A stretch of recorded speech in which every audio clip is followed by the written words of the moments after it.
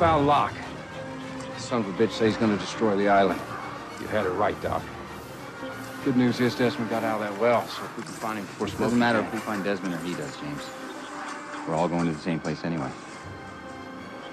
Then what? Then it ends.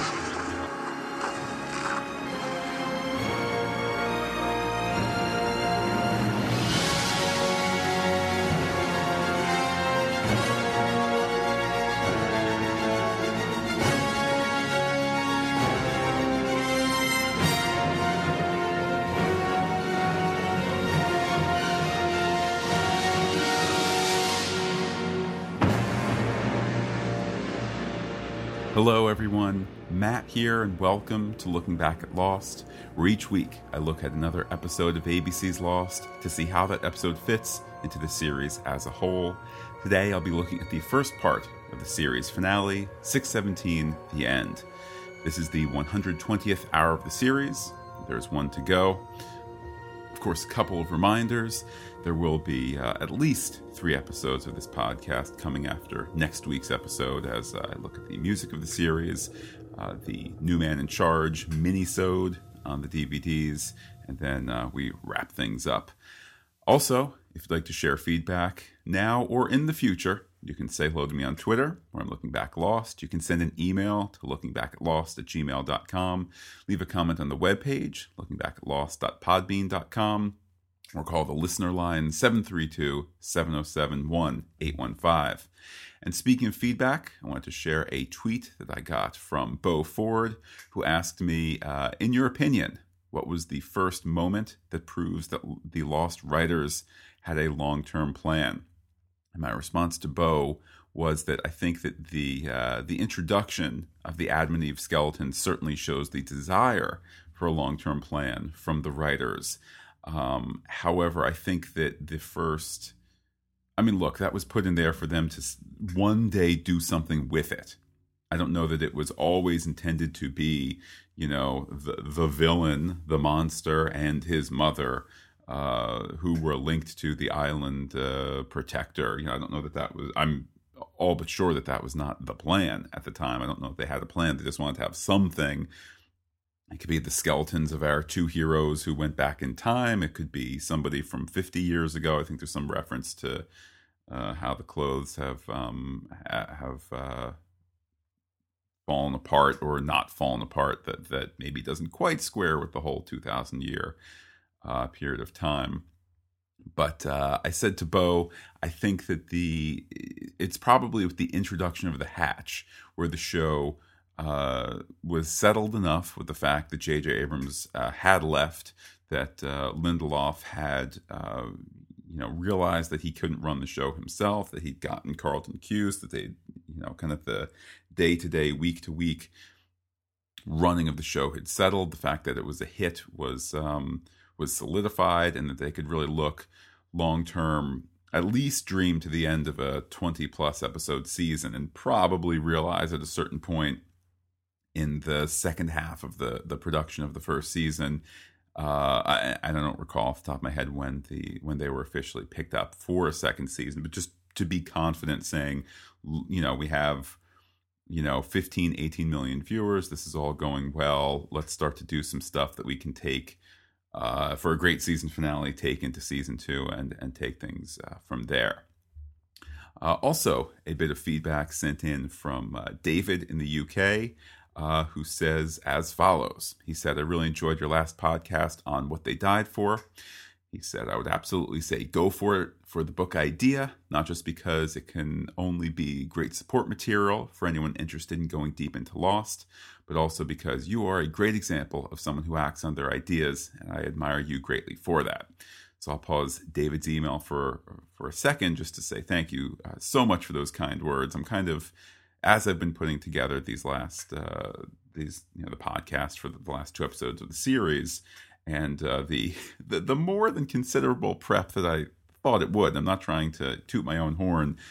This finale is so absolutely rich in material. I at one point just stopped and said, in one scene that we'll be discussing today, I don't remember which one it was, I said, this was like a 60-second scene, and I went and I counted, and I just wrote 250 words on it. It'll probably take me about as long to analyze the scene as the scene took place.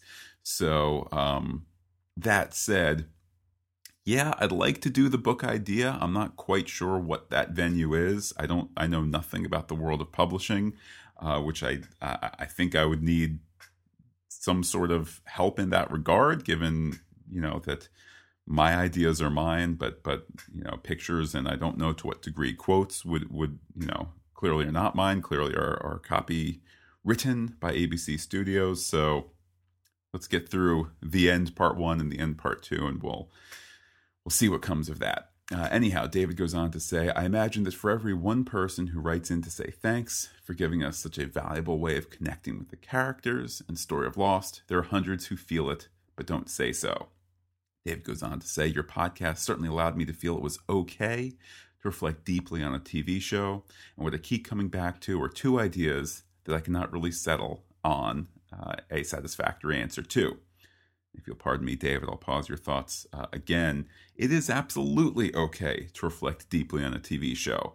I think particularly if the quality is there, but if you're totally into doing, not you in particular, David, but if there's people out there who are totally into doing the, How I Met My Mother podcast, a show I've never seen, go for it.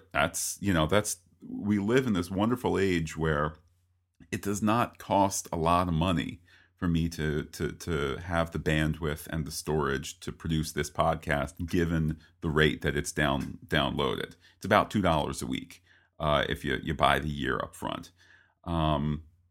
As hobbies go, that's not too bad. You could find a way to spend $100 a year, or spend $100 period. There are hobbies that can have you spend that a lot quicker.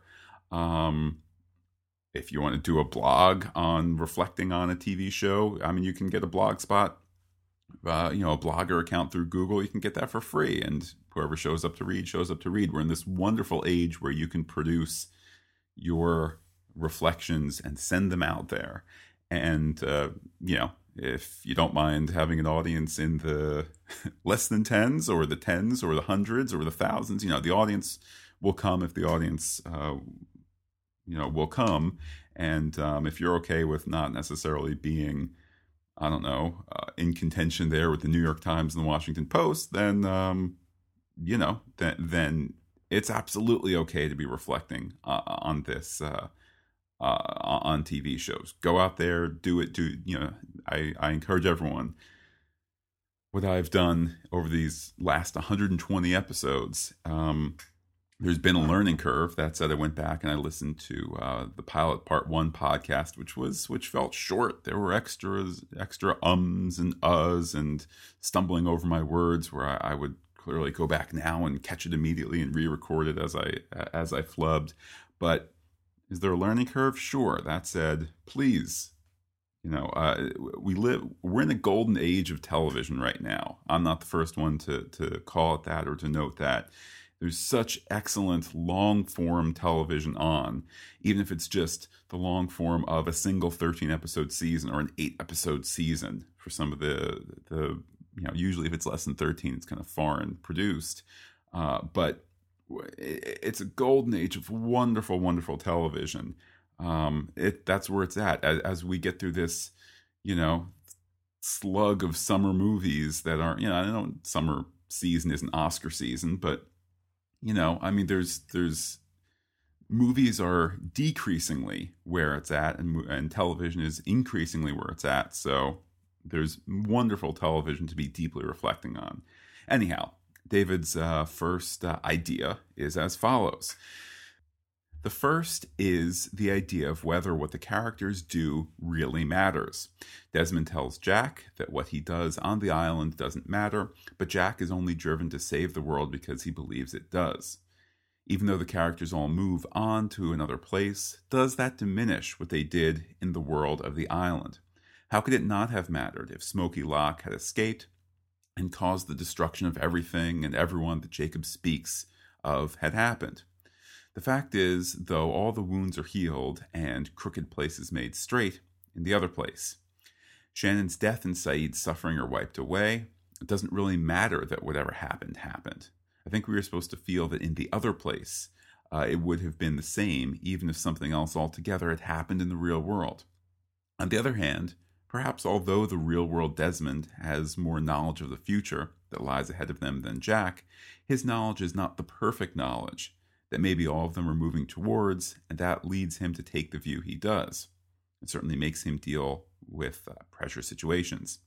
David goes on to say, my view is that what Jack does really does matter in that place and at that time, but not when reflected on from the perspective of future Jack or future Desmond.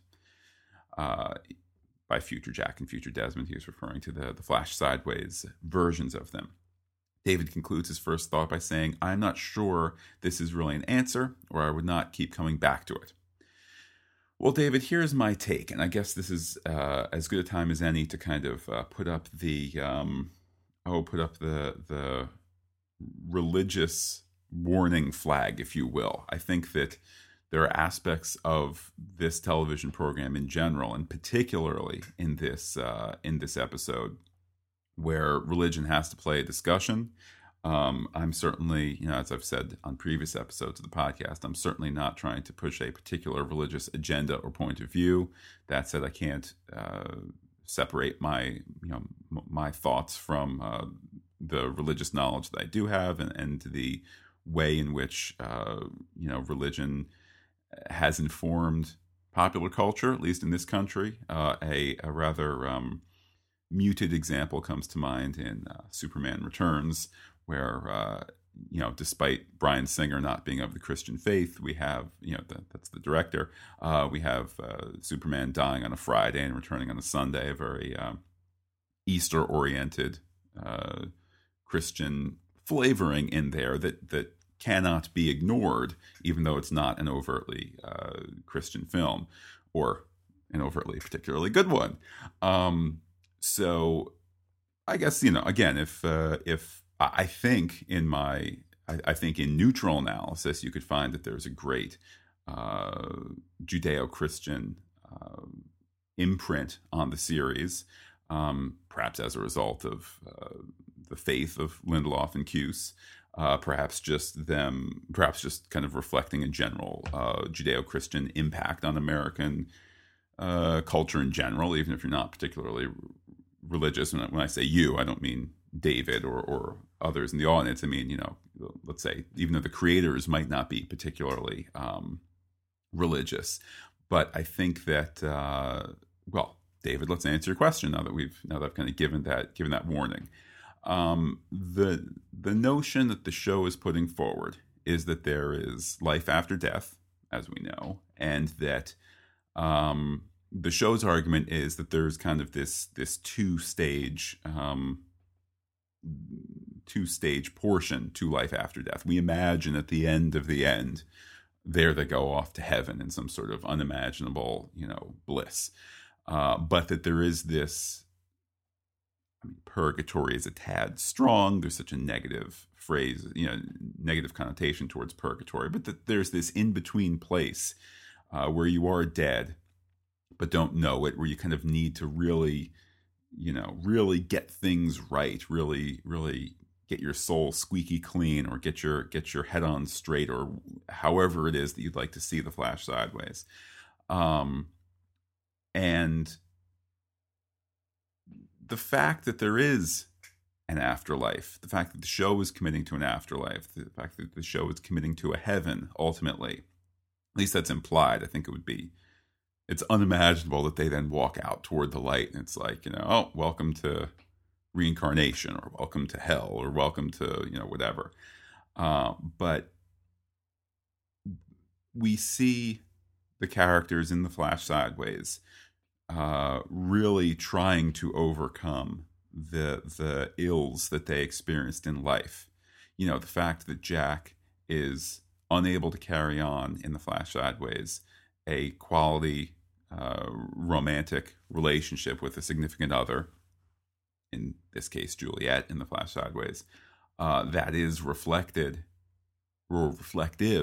of the life he led, where it just never kind of never kind of, that was not a priority for him. He didn't know how to work it correctly. And it takes him being able to reflect on his entire life with the people who mattered most in order to really find what love is, both romantic and platonic.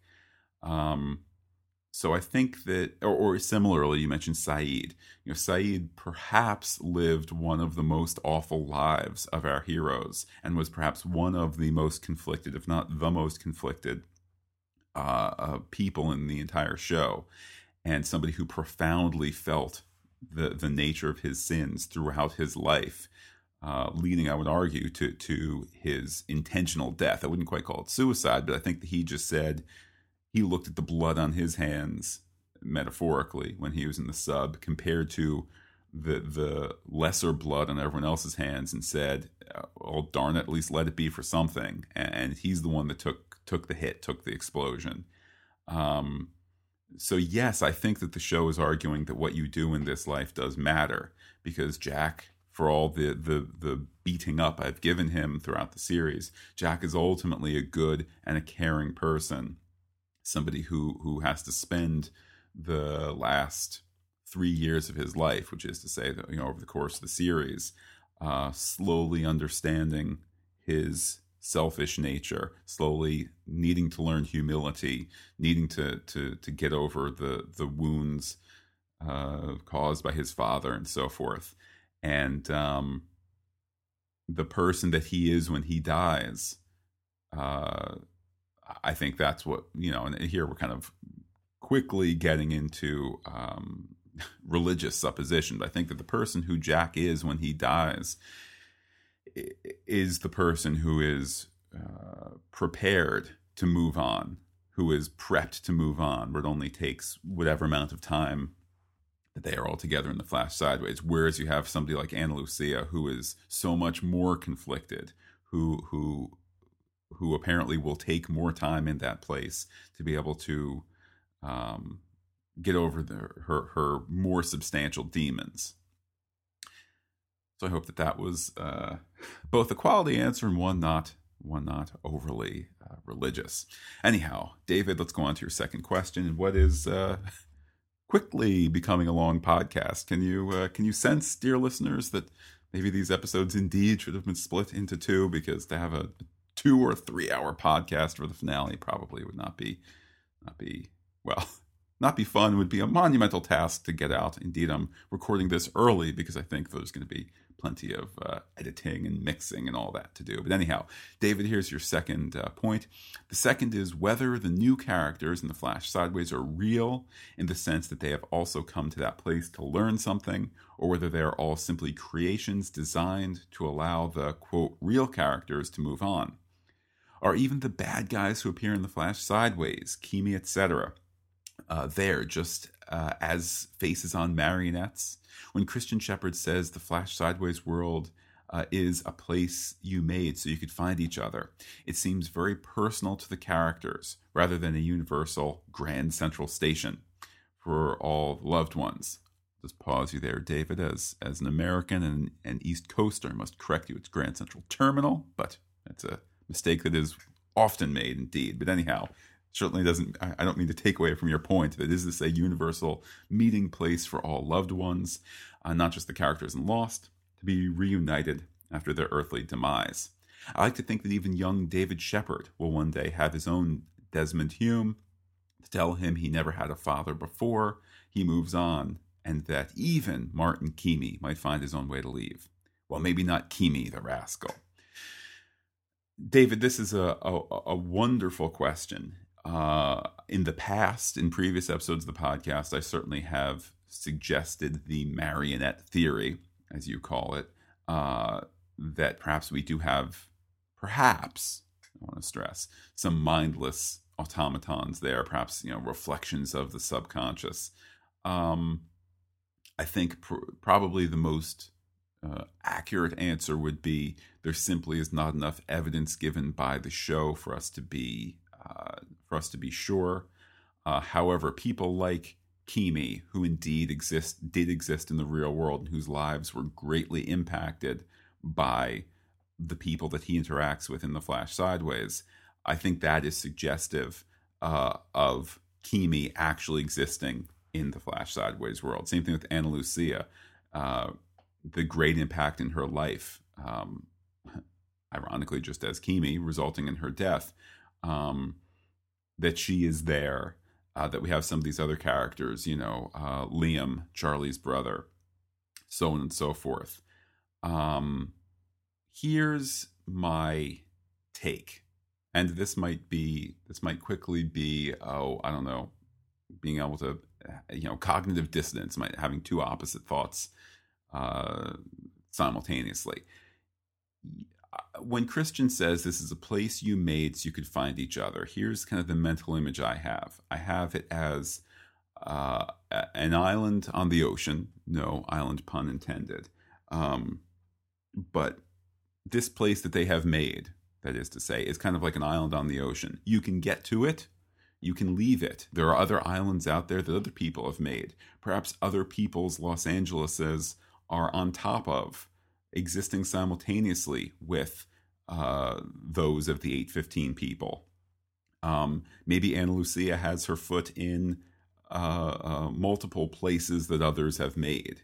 Perhaps if she had, come across Libby in the Flash Sideways, or come across Michael, who I know is not there because of the evils he has caused. But if she had come across somebody who was a bit more significant, Sawyer, perhaps, perhaps they would have crossed paths in a way that would have awakened her. However, maybe she needs to come across her mother, or the man who shot her, or someone else. I think it's not unreasonable to assume that you can occupy multiple places that have been made to find each other.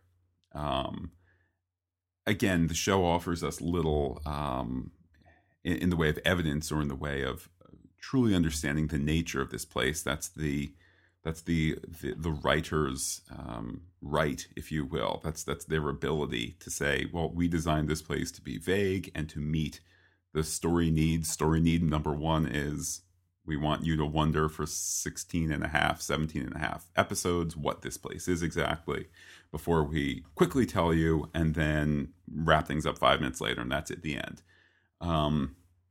It's their right to do that, and I don't find myself particularly needing to know more. Although, David, I certainly agree with your questions here. David concludes by saying, sincere thanks again for a great show. I only came to the podcast pretty late in the day. Had I been there with you from the beginning, I might feel the approaching conclusion even more strongly. I will miss my weekly fix and hope you continue to move on to new and better things. Kind regard, David Rhodes.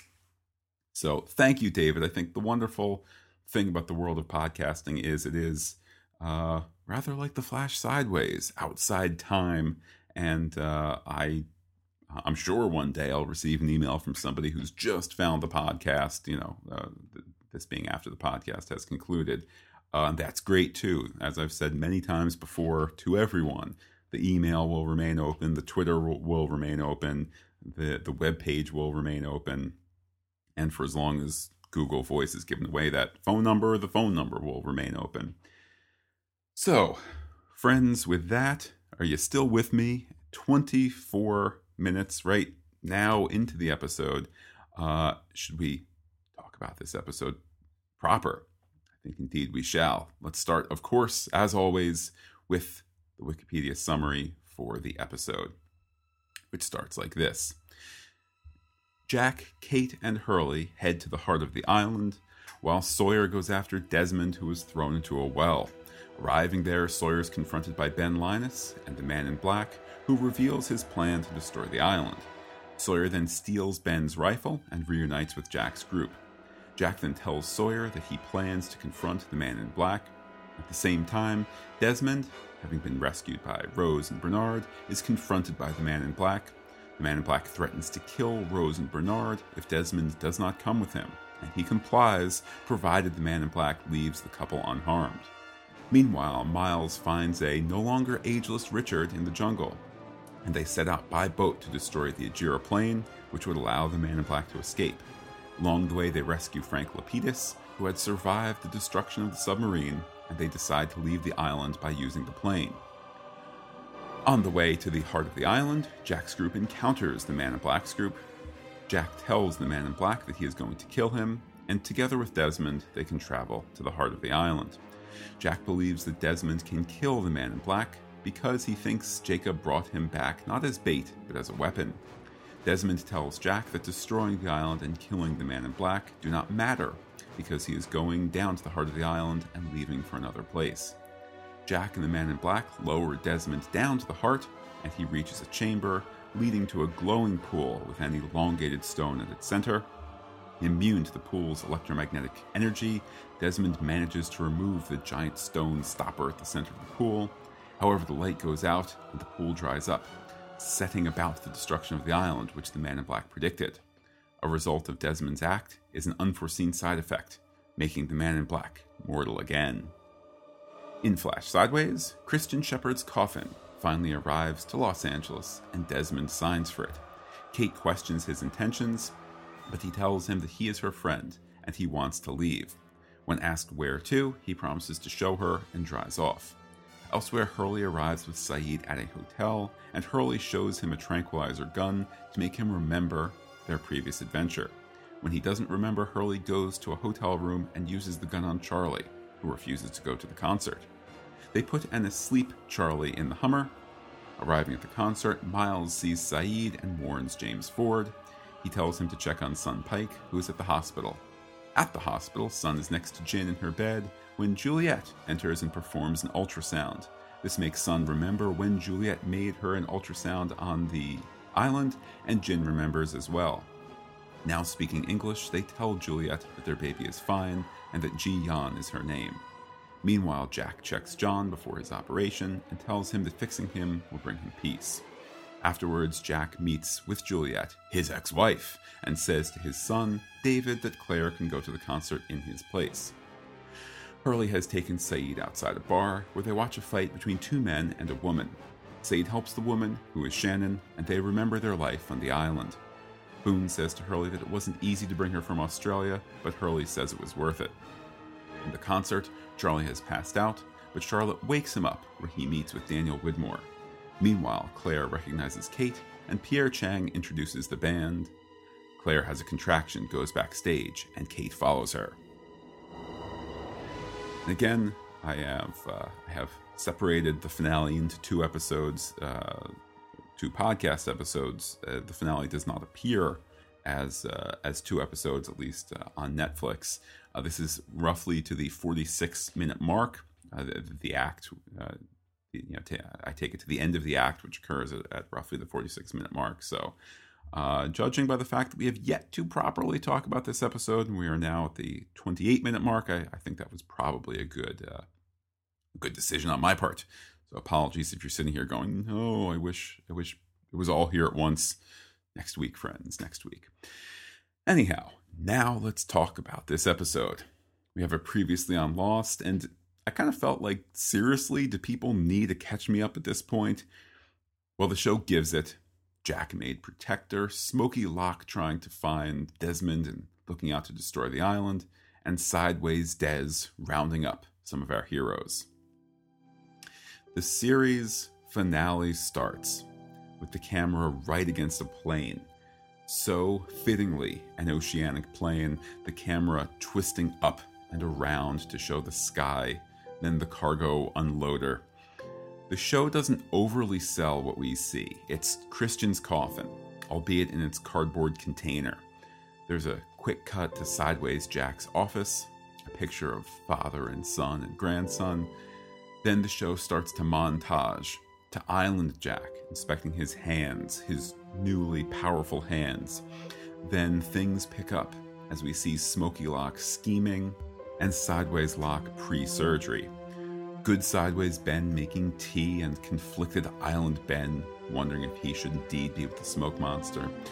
Detective Ford looking at himself in that smashed mirror. Island Sawyer helping Kate clean her wound. And Sideways Kate impatiently parked outside a church. The church that can only just jump out at us as repeat viewers. The church where the series will conclude in 1 hour and 40 minutes of viewing as the cargo van arrives. Now, not sure that you're on board with my Desmond as Christ metaphor? Well, we get the first line of the finale. Do you need somebody signed for that? You work here? I do indeed, brother. You a priest or something? Or something. Do you mind taking it around the back now? Yeah, sure, you got it.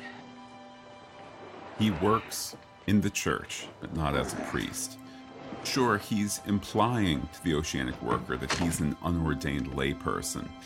Yet, the final flash sideways from last week, being a fisher of men when it came to Sayid and Kate, having them join his apostle Hurley, it all comes together with a convincing result. Indeed, the reference to who died, Christian Shepherd, gets a giggle from Kate. It seems to her to be a rather in-your-face name. I'd argue that with Desmond not laughing at the name, that is only further proof that he feels a sort of kinship to the man, that he too feels to be a Christian shepherd of sorts. With that, Kate gives a little bit of recap. He broke me out, had me wear the dress, we had to do a concert, but it is Desmond who spells out the thrust of the finale, who clearly states the objective of the plot. It's just the first-time viewers, just like those unaware of the Flash Sideways dream world, can't see what he's doing. No one can tell you why you're here, Kate. Certainly not me. You're the one who brought me here. I'm not talking about the church. I'm talking about here. Who are you? What do you want? My name is Desmond Hume. And even though you don't realize it, I'm your friend. And as for what I want to leave. Leave and go where? Let me show you. I keep asking myself, how in the world did I not see where things were headed back when I watched this episode in 2010? How is it that when I watched it the Monday after it aired, I fittingly waited in a spoiler-free environment so that I could watch it with my family, so that we could move on together, if you will, how is it that I did not see this moment as a big red flag, that they're in some sort of place where they are friends, where they want to move on? It certainly is a credit to the writing to be sure that it's both there and not there, that it's moving just fast enough that you can't quite process it, but moving slow enough that, fair warning, we're at a point so early on in the first act that they're spelling out where the plot is headed. Anyhow, the story moves on, as it so often has this season, from a Sideways character to their island version. This time across Kate, who, on the island, finds Jack standing in the water, his back to her. It's a wonderful image, one evocative of baptism and shot at a bit of a distance so that Jack seems both plain and separated from our other characters. And it's an excellent acting moment, if not, if a little one, for Evangeline Lilly too. She looks at him and is disappointed. Kate too can sense that Jack is now so very different. With that, Sawyer arrives with a touch of meaningful exposition exchanged, namely, Jack doesn't feel different, yet Sawyer too can see something has changed, as evidenced by Sawyer's braggadocio in saying, quote, "Why don't you come down off the mountain and tell us what the burning bush is saying?" Close quote. Behind the bravado, however, Sawyer's intent is clear. You can see it on his face. He wants leadership, he wants guidance, and he recognizes Jack as being infinitely qualified to give that now. With the idea that both Kate and Sawyer, that they're able to see that Jack is different, I couldn't help but notice that that seems to mirror what so many characters have seen in Smokey, identifying in the latter a sense of being a thing, a twisted creature, despite his looking just like Terry O'Quinn. Here, our characters have the sense of Jack still looking the same, yet out of the corner of their eyes, they see what occurred to Jack when he drank from the cup, which, by the way, itself is obviously a very communion-like activity. Anyhow, Jack's explanation and the discussion that follows is itself some direct plot outlining. The heart of the island must be protected. Locke wants Desmond, and, as Hurley points out, Jacob's instructions are more vague than those of Yoda. With Sawyer off to find Desmond and Jack, Kate and Hurley head off to the source, and the act ends, well, rather on a rather flat note, if you get the joke. It ends with Hurley saying, "I've got a bad feeling about this." It is, of course, a direct lift from the Star Wars films, and if you don't know that, then I think the act end is appropriately dark. If you do get the joke, it kind of feels like our beloved show has just ended its first act with a joke. Anyhow, we get the title card, then a long, sweeping crane shot, which ultimately reveals Hurley's iconic SUV pulling into a sideways motel. Sayid and Hurley inside, a moment that feels so evocative of Oceanic 6, Sayid Hurley on the run, having adventures. And at this point, the show goes right there. Hurley asking Sayid if being at a motel with a tranquilizer gun rings any bells. It appears to be played for laughs, but it shows something that first-time viewers, I think, half know, that Hurley has awakened to the true and full nature of this place.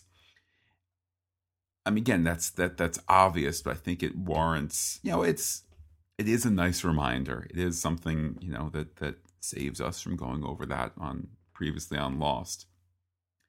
But it's just so wonderful that Hurley has likely been told off camera by Desmond that such a moment of awakening and understanding must come naturally and organically and powerfully.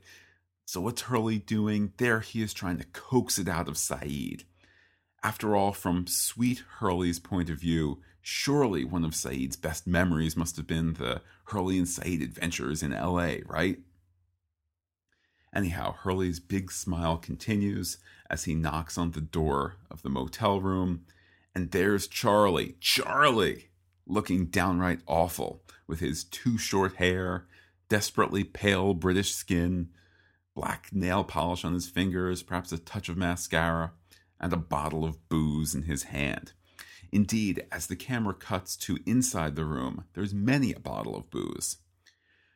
Hurley here is clearly overcome with happiness at seeing his old friend. Let's not forget that it's likely been many, many lifetimes since the island protector Hurley has seen Charlie, since Charlie left for the Looking Glass station. Protector of the island and other doctrines indeed. When sweet, happy truths don't convince Charlie, Hurley just mans up and shoots him with the tranquilizer dart.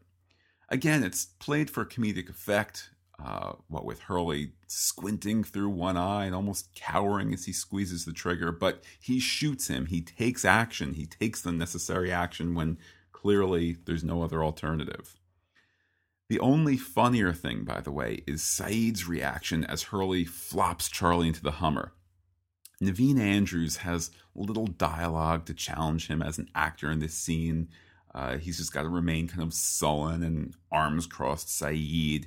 And Naveen Andrews doesn't overact his shock, but it is somehow just absolutely hilarious as the actor swings for the fences with what must be just this incredibly absurd moment. Guy comes out with another guy knocked out or dead or what's going on, and he's just so shocked. It's humorous. And as I said, here Naveen Andrews is swinging for the fences despite the easy pitch of just kind of be sullen and shocked. Anyhow, with that, back to the island where Jack admits that he took the job of island protector because he was supposed to, which seems awfully Jack. It's awfully annoying, almost reminiscent of season 1 Jack in terms of I'm in charge because I've got to be in charge, not because I'm the best, humble brag, but because I'm the best right now, humble brag. To be fair, the following line does temper that self-anointed god doctor spirit. He notes that he needs the island because he's ruined everything else in his life. And, again, also to be fair, that was a quality that Jacob was looking for. But boy, the next time you go into the voting booth, will you be looking for the guy or gal who needs this job because they've ruined everything else? I don't think so.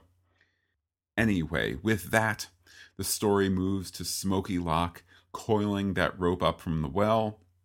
It is also, by the way, just a nice little moment to confirm he's taking the rope, he's keeping the rope. That's where the rope will appear from a bit later in the episode.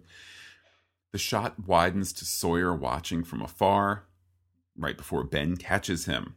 Indeed, the shot of Sawyer watching Smokey makes it look, that the two are separated by quite a distance.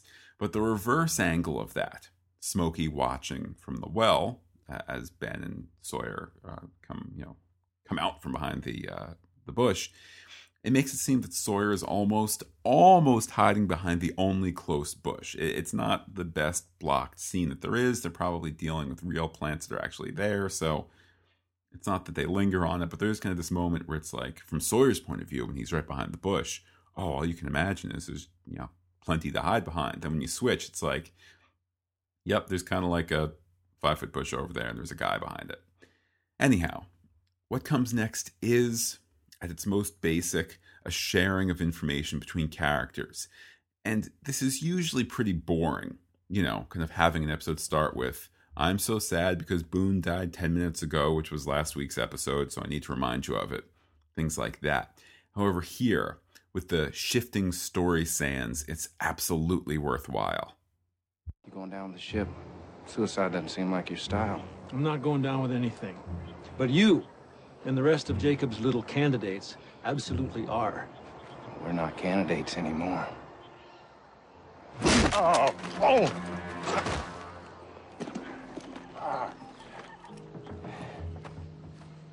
I'll be seeing you. You're not gonna go after him? I don't need to. When you said you were gonna destroy the island, I thought you were speaking figuratively. Because I said I'd leave you in charge once I was gone? I'm sorry if I left out the part about the island being on the bottom of the ocean. That being said, you're welcome to join me on my boat. Because once we get Desmond to do what we need him to do, I'm gonna sail away from this godforsaken place and watch it sink. I am surprised, very surprised, that when Smokey makes references to the island sinking, there's no Giacchino string slide to remind us, oh crud, we saw the island sunk in LAX.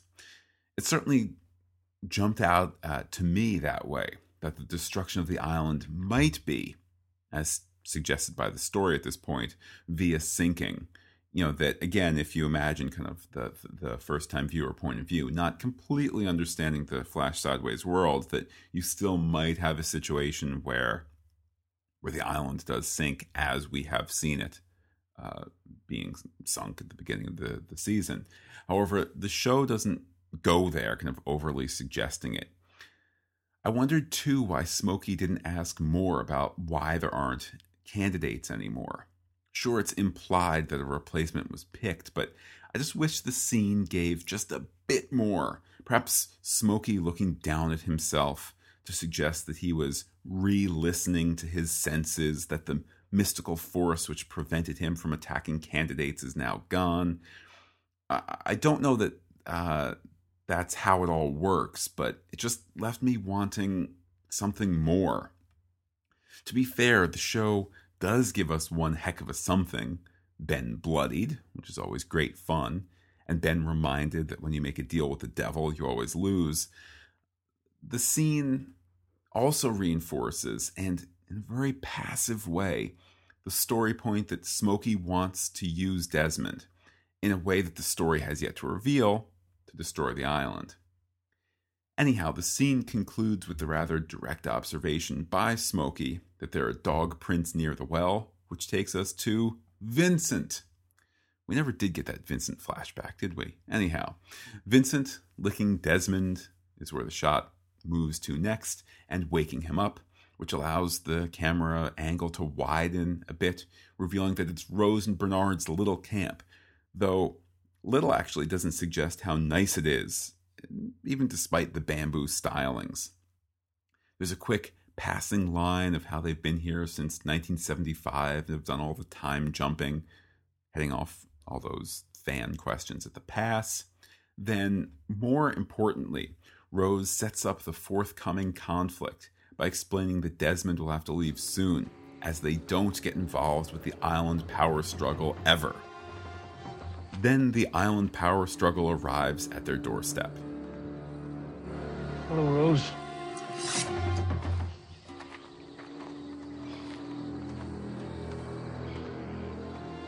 I'll make this simple. Come with me. Now. Or I'll kill them both right in front of you. You don't have to go anywhere with him. I'll make it hurt.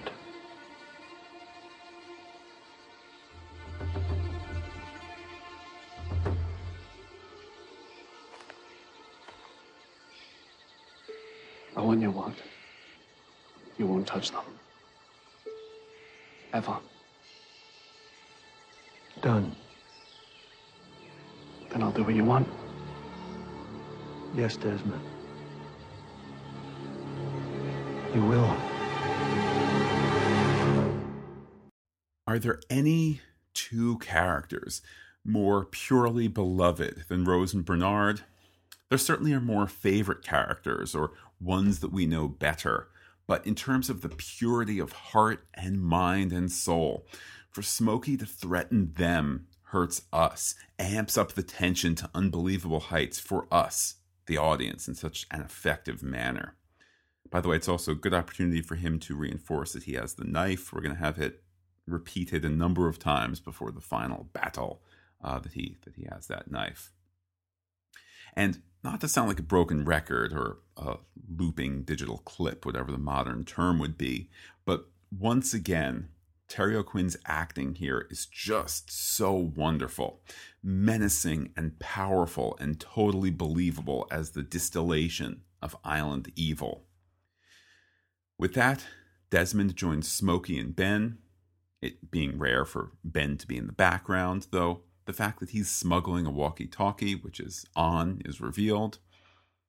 There's a curious line as well, where Desmond supposes that the three are going somewhere where there's a bright light. Smokey is confused as to why Desmond would say such a thing, and at first I felt the same way. Yet, let's reflect. Desmond has survived the hatch explosion of bright light, and that was replicated by Widmore's electromagnetism experiment of bright light earlier in the season. That Desmond would be headed towards a third such encounter isn't just good intuition. It's great writing in the Western repetition of things happening in threes being such an important idea. And speaking of the walkie-talkie, who was on the other side of it? The story moves to Miles. We're slowly establishing the scope of both the island and the Flash Sideways world. The story moves to Miles trying to get Ben on the walkie. Miles has found Richard, who's rather unsurprisingly alive. And after collecting himself, he reinforces his central story mission, at least at the moment, to go to the other island to blow up the plane. Speaking of Miles, we flash sideways to Detective Miles at what he terms wonderfully as his father's museum benefit concert thingy. He sees Saeed in the Hummer, owned by Hurley, and actually Miles doesn't do a whole lot about it. To be fair, he, gives Sawyer a call, and he does remind both his partner and us that Saeed allegedly killed 4 people, so perhaps the guns a-blazing approach isn't the way to go, but still, Miles definitely does underplay it a bit. The scene is just a quick update, though, as Sawyer mentions that the only eyewitness, Son, is still at the hospital. allowing the story to move to Sun, still at the hospital. Yep, there they are, Sun and Jin, still alive despite the heartbreak of their island deaths.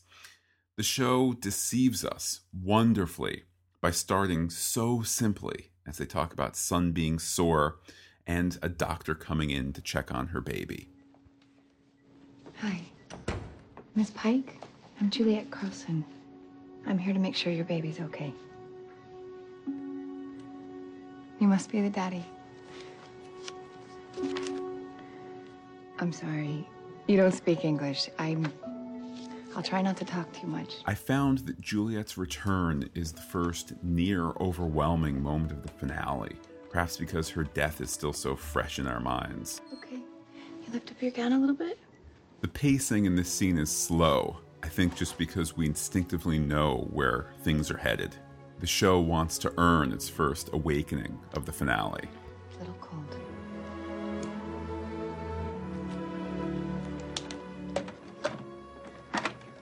Okay, let's take a look. At the first touch, the sound drops out completely, a technique used before, and Juliet, indeed having done this very same thing in the Arrow Station, flashes before our eyes. 자기야, 괜찮아? 나 기억이 나. I remember, Sun says. There it is. There's your baby. The show flashes Sun and Jin's greatest hits from across the seasons, and it just works. It profoundly works. It doesn't feel like a series of clips. It's just... It's a reminder of the emotion that these two characters have brought and our appreciation for their great story arc, how far they've come. And it's absolutely a sight to behold as the show puts it all in front of us.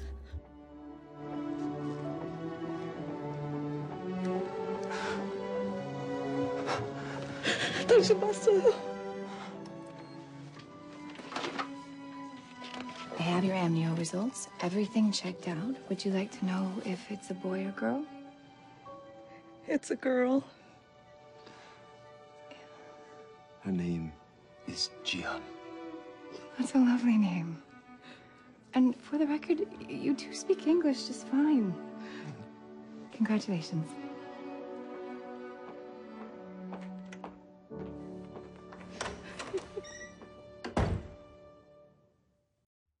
I have such a distinct memory of watching this for the first time and feeling like I had come to some new understanding. Not understanding everything, of course, not even particularly feeling that there was great insight toward the world of the Flash Sideways, but there was just this overwhelming sense that things were really and truly starting to come together. I don't know how this Flash moment is different than the multiple ones that we've seen before. Perhaps it's a result of these two characters fully formed in their love, being together, being frightened at first that the other one doesn't see it, then feeling relieved and in love again while they realize that their partner sees and profoundly knows as well. It's just a remarkable, remarkable scene. What occurs next, after the act break, is another rare instance of the show playing better with commercials. If this were a film and the story necessitated having Sawyer running through the jungle, there might have been some sort of transition, the sweet music of Sun and Jin carrying over to a static, quiet shot of the jungle, then Sawyer suddenly running into the frame as the pace and music picks up. But alas, it was built for us to experience a break on our own, and thus it's a bit jarring to have a few seconds of black silence, then cut to mid-shot, Giacchino horns blaring, Sawyer racing through the jungle. If nothing else, though, it does build the pace up nicely as we're forced to switch gears, and Sawyer explodes out of the brush and meets up with Jack, Kate, and Hurley. Information about Smokey's plan is shared, with the cheap, gimmicky, and ultimately pitch-perfect goosebumpy Jack line gives at the 1/5 mark of the series finale. Namely, when both factions get to the source, it ends. Picking up pace indeed, with that, Giacchino gives the island walking theme, along with some lovely helicopter shots of the four traipsing across the grasses. With that, we flash sideways to Dr. Jack talking to Locke right before surgery. It's dripping with double entendre, the height of which is Jack jokingly hoping that he won't have to kill Locke. I think it's meant to be goosebumpy or foreshadowing, but on the heels of the wonderful preceding island scene, it's just a bit talky. That and the catch-me-up moment of Jack telling Locke that Christian's coffin should be there now, it all just kind of combines to feel a little, we need to show that these characters are understanding these things, but it's just a bit less impressive. Back to the island, Richard and Miles are preparing to take a canoe over to Hydra Island, along with Richard noting there's a storm coming. Yes, we get it. It's the finale. Big things are going to happen. You needn't sweeten the pot. There's the appropriate and earned update that Richard is now aging. Ostensibly, the death of Jacob has helped remove those immortal coils.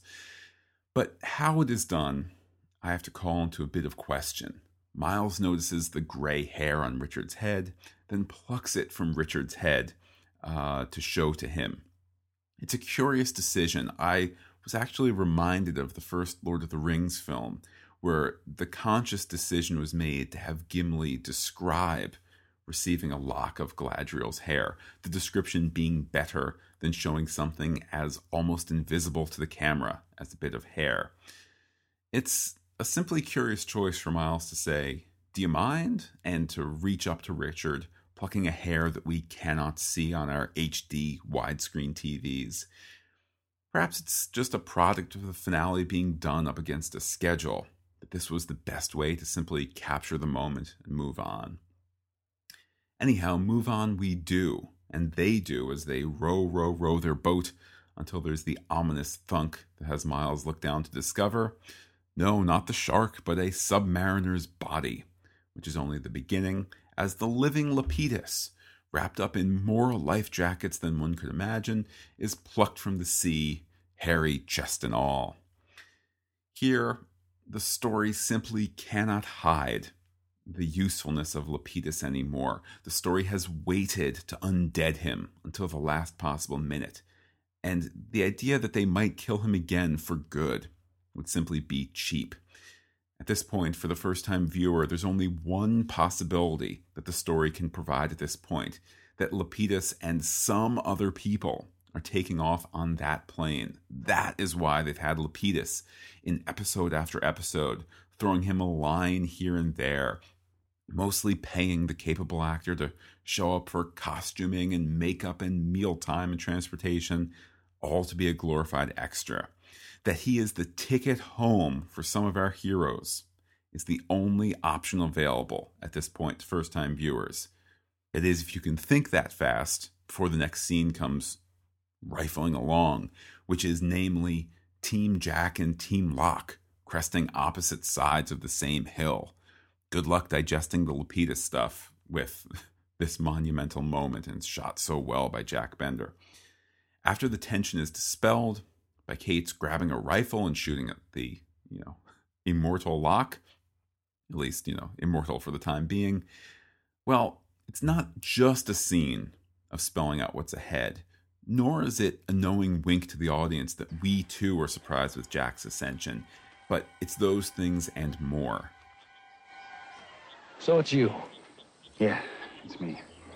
Jacob being who he is, I expected to be a little more surprised. You're sort of the obvious choice, don't you think? You didn't choose me. I volunteered. I assume you're here to stop me? I can't stop you. In fact, I want to go with you. I'm sorry, Jack. I think you're a little confused about what I came here to do. No, I'm not. No, you're going to the far side of the bamboo forest. to the place that I've sworn that I'll protect. And then you think you're going to destroy the island. I think? That's right. Because that's not what's going to happen. Then what's going to happen, Jack? I'm going to kill you. How do you plan to do that? That's a surprise.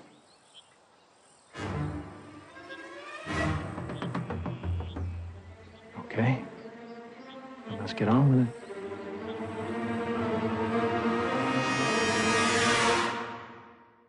Again, the sneering condescension shown by Smokey to Jack, the waves between confidence and restrained temper after Kate shoots annoyingly at Smokey, the replacement of apprehension with anger. These are all the things that Terry O'Quinn conjures up in Smokey, what is ultimately a rather short scene. It's just amazing what the actor can do with so little time.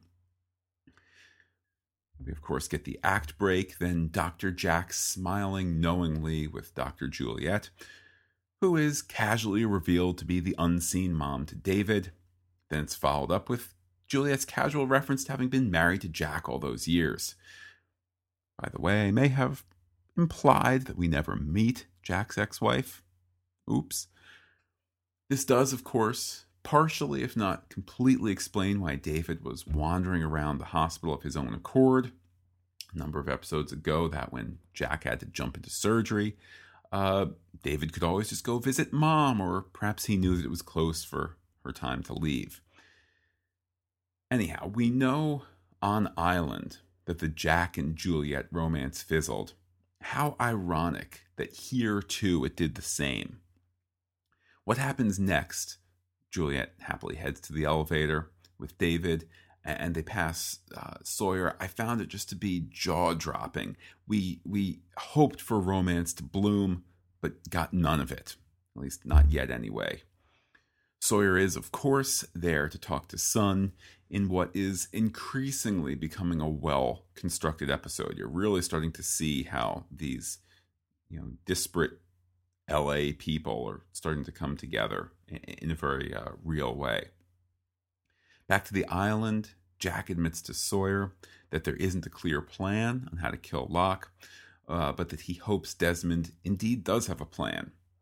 The lack of a good plan is highlighted when Smokey announces at the Bamboo Grove that it should just be Smokey, Jack, and Desmond from here on out, and everyone agrees.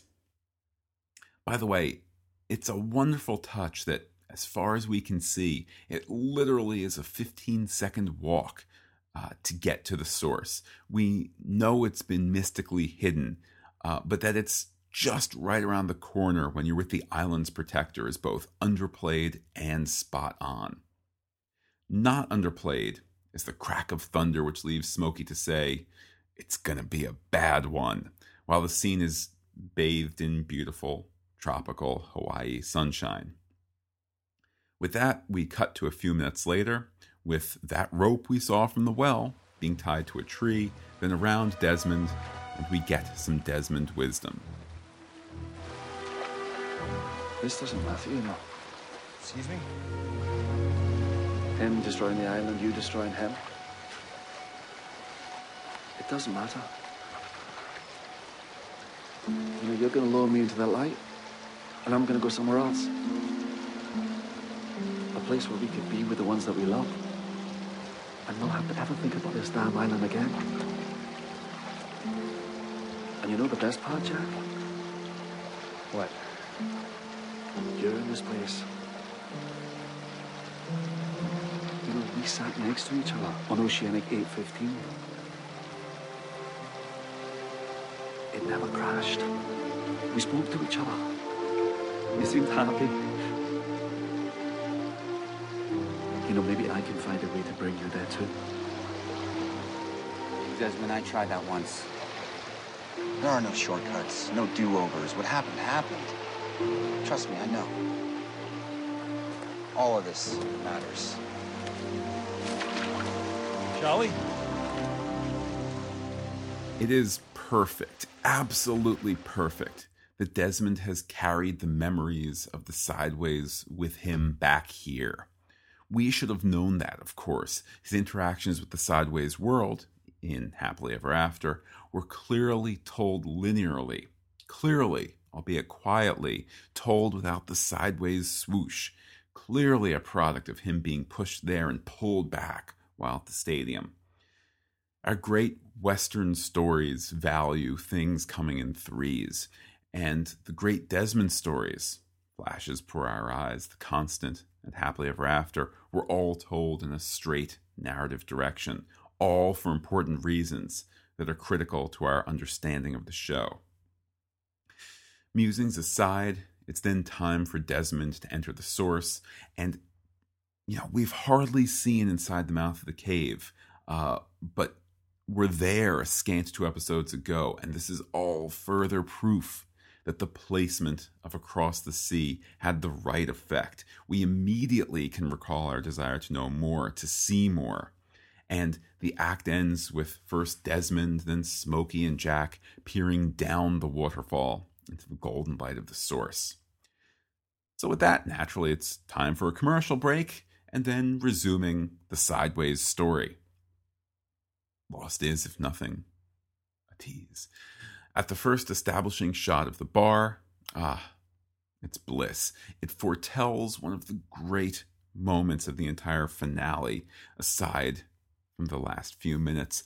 Here we have a moment the show dearly, desperately earned, and started to earn way back in LAX, when the entire season 1 cast was reassembled, save one impossibly busy person. What are we doing here? I'm not allowed to tell you. What do you mean you're not allowed? There are rules, dude. Whose rules? Don't worry about it. Just trust me, okay? I trust you. And what, may I ask, have I done to deserve your trust? I think you're a good guy, Saeed. I know a lot of people have told you that you're not. Maybe you've heard it so many times you started believing it. But you can't let other people tell you what you are, dude. You have to decide that for yourself. I'm sorry. You clearly don't know anything about me. I know a lot about you, dude.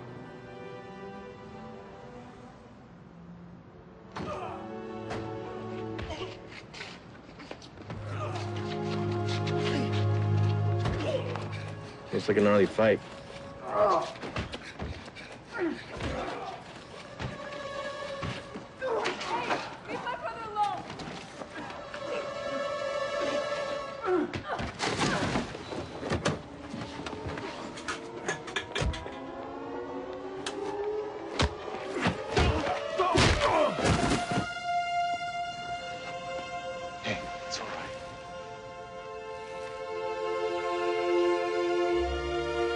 It's quite simply perfection. The delayed reveal of Shannon's face, her upturned look at her rescuer, the softly implied double awakening that she recognizes him, and only with her love is Saeed able to push aside his sins and find her. Saeed. Shannon.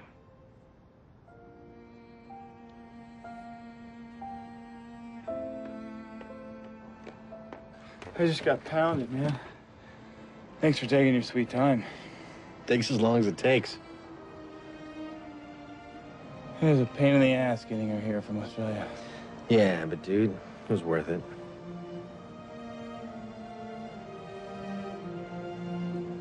Should I go get him? Nah, let's give him a minute.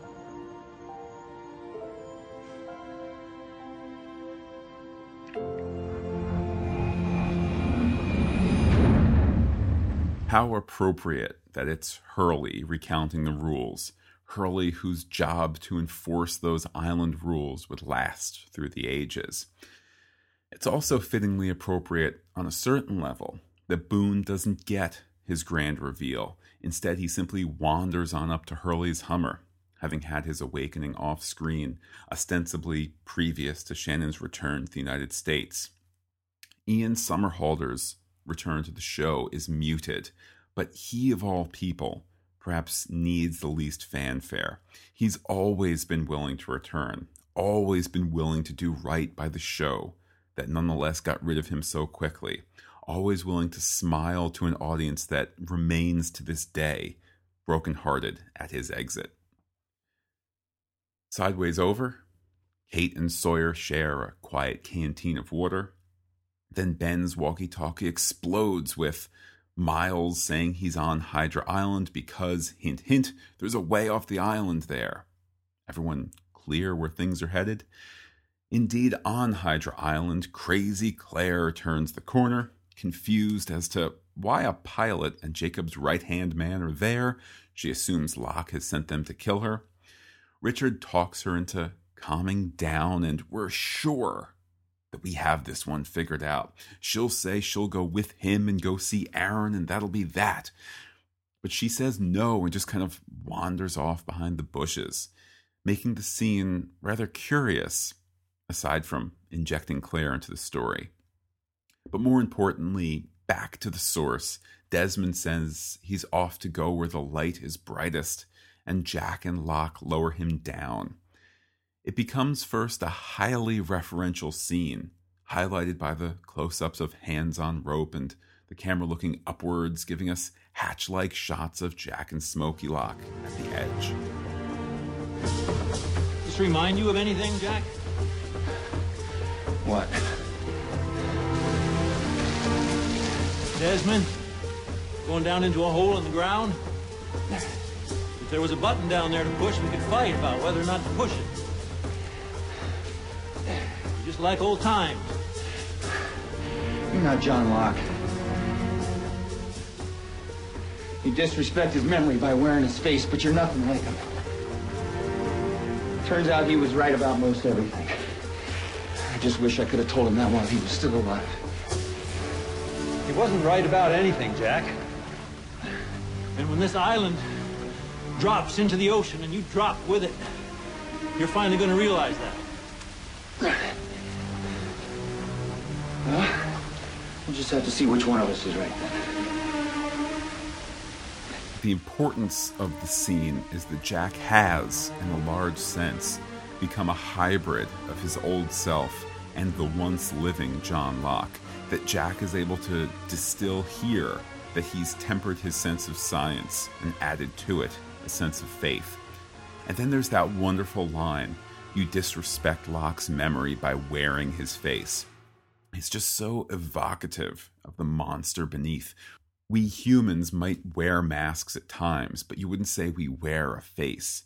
The image of an actual face covering what is beneath is verbal gold to paint the horrible picture in our minds. We get an act break, then we start what will be the last act for this week's podcast. Claire and David and yowza, as John Bowman said on Twitter, Liz Mitchell in that dress. She says something or other about, I don't really know, she's in that wonderful, wonderful dress, and then she goes away and it seems like all is awful, but quickly gets better because David and Auntie Claire continue on to their seats, and we go inside the tent for a veritable British invasion, Charlotte waking up Charlie. It quickly becomes a 1, 2, 3, not of Brits, but of returning friends. Charlotte finds some guy wearing a hat. Hey, we've seen that hat before, and it's Daniel, who effortlessly explains / reminds us that Drive Shaft will be playing with Daniel on stage. And the curious connections continue as David and Claire wander on up to table 23, to find Desmond grinning like a cat, and Kate and Claire reunited, but unable to talk, as Dr. Chang starts the evening off, with Daniel and Drive Shaft taking the stage. By the way, nice to see the return of Liam Pace as well. It's a very quiet, almost oddly paced, no pun intended, moment where Daniel is just playing and the audience is listening. Then Charlie notices Claire And it's a cinematographer's delight, with slowly rolling close-ups that suggest building understanding and love, and the possibility that just the sight of love can cause. Or it's baby time. You okay? Yeah, I'm just gonna use the bathroom. I'll be right back. It feels, intentionally, I'm sure, that we've been denied a moment just as it was about to happen. All the better to carry us across what just about likely would have been the end of the first hour of the show. Worry not, we'll carry on until the end of the act, though it should be noted that it's Kate who gets up to go help Claire. With that, back to the island, or rather, inside the source cave, there's a nice and unexplained touch of skeletons in the entrance.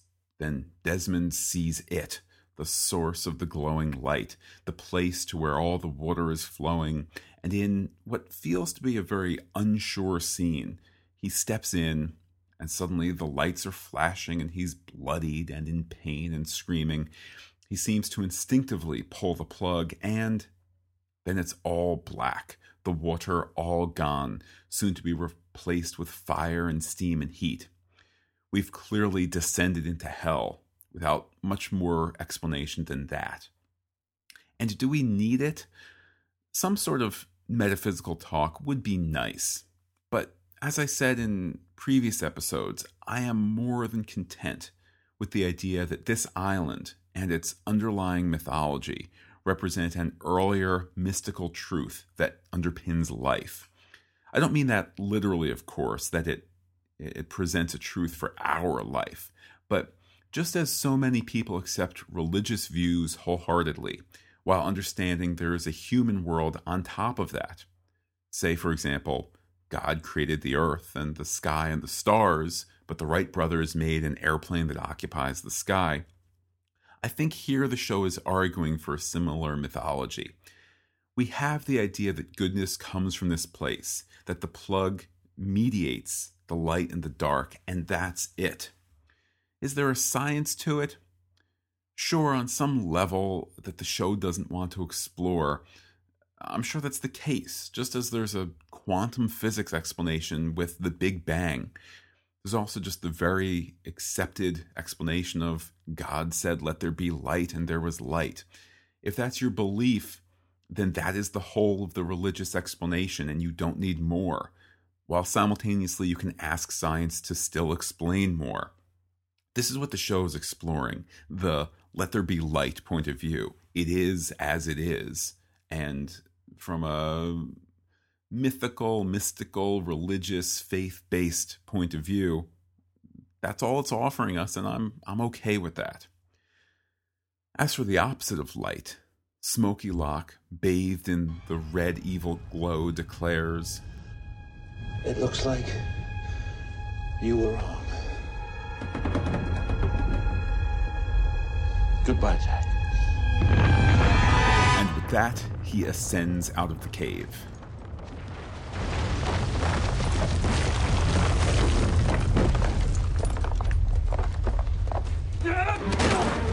And having been hit by Jack, Smokey discovers that he can now be bloodied.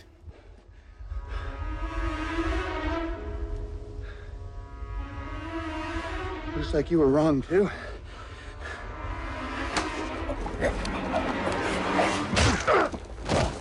Jack, struck by a rock, falls and loses consciousness, while our great villain, the unstoppable smoke monster, now very human indeed, grabs his bag and runs off, skulking away.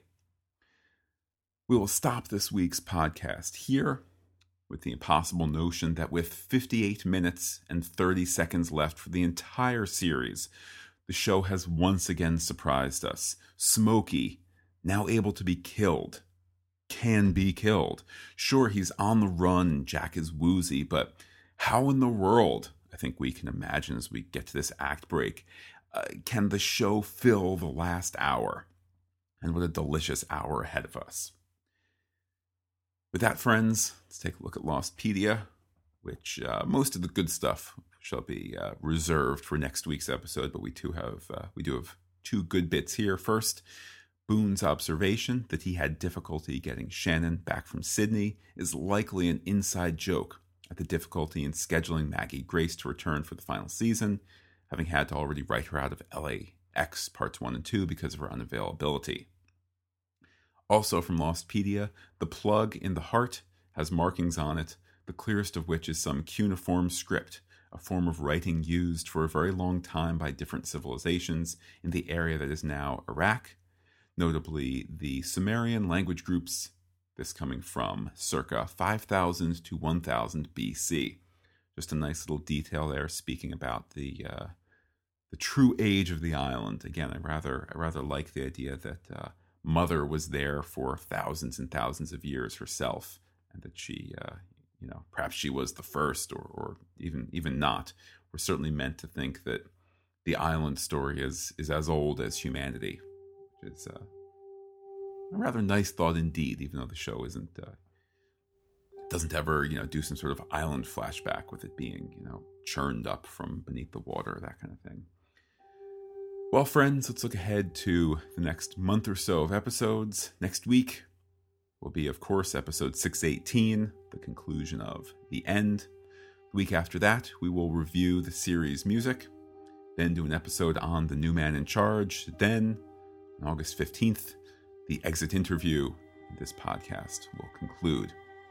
Thank you, as always, for listening. I'm so happy. Here we are, 1 hour and 21 minutes into this week. I think it probably was best for all of us to have split this episode in two. I probably keep bringing that up because I feel a tad guilty.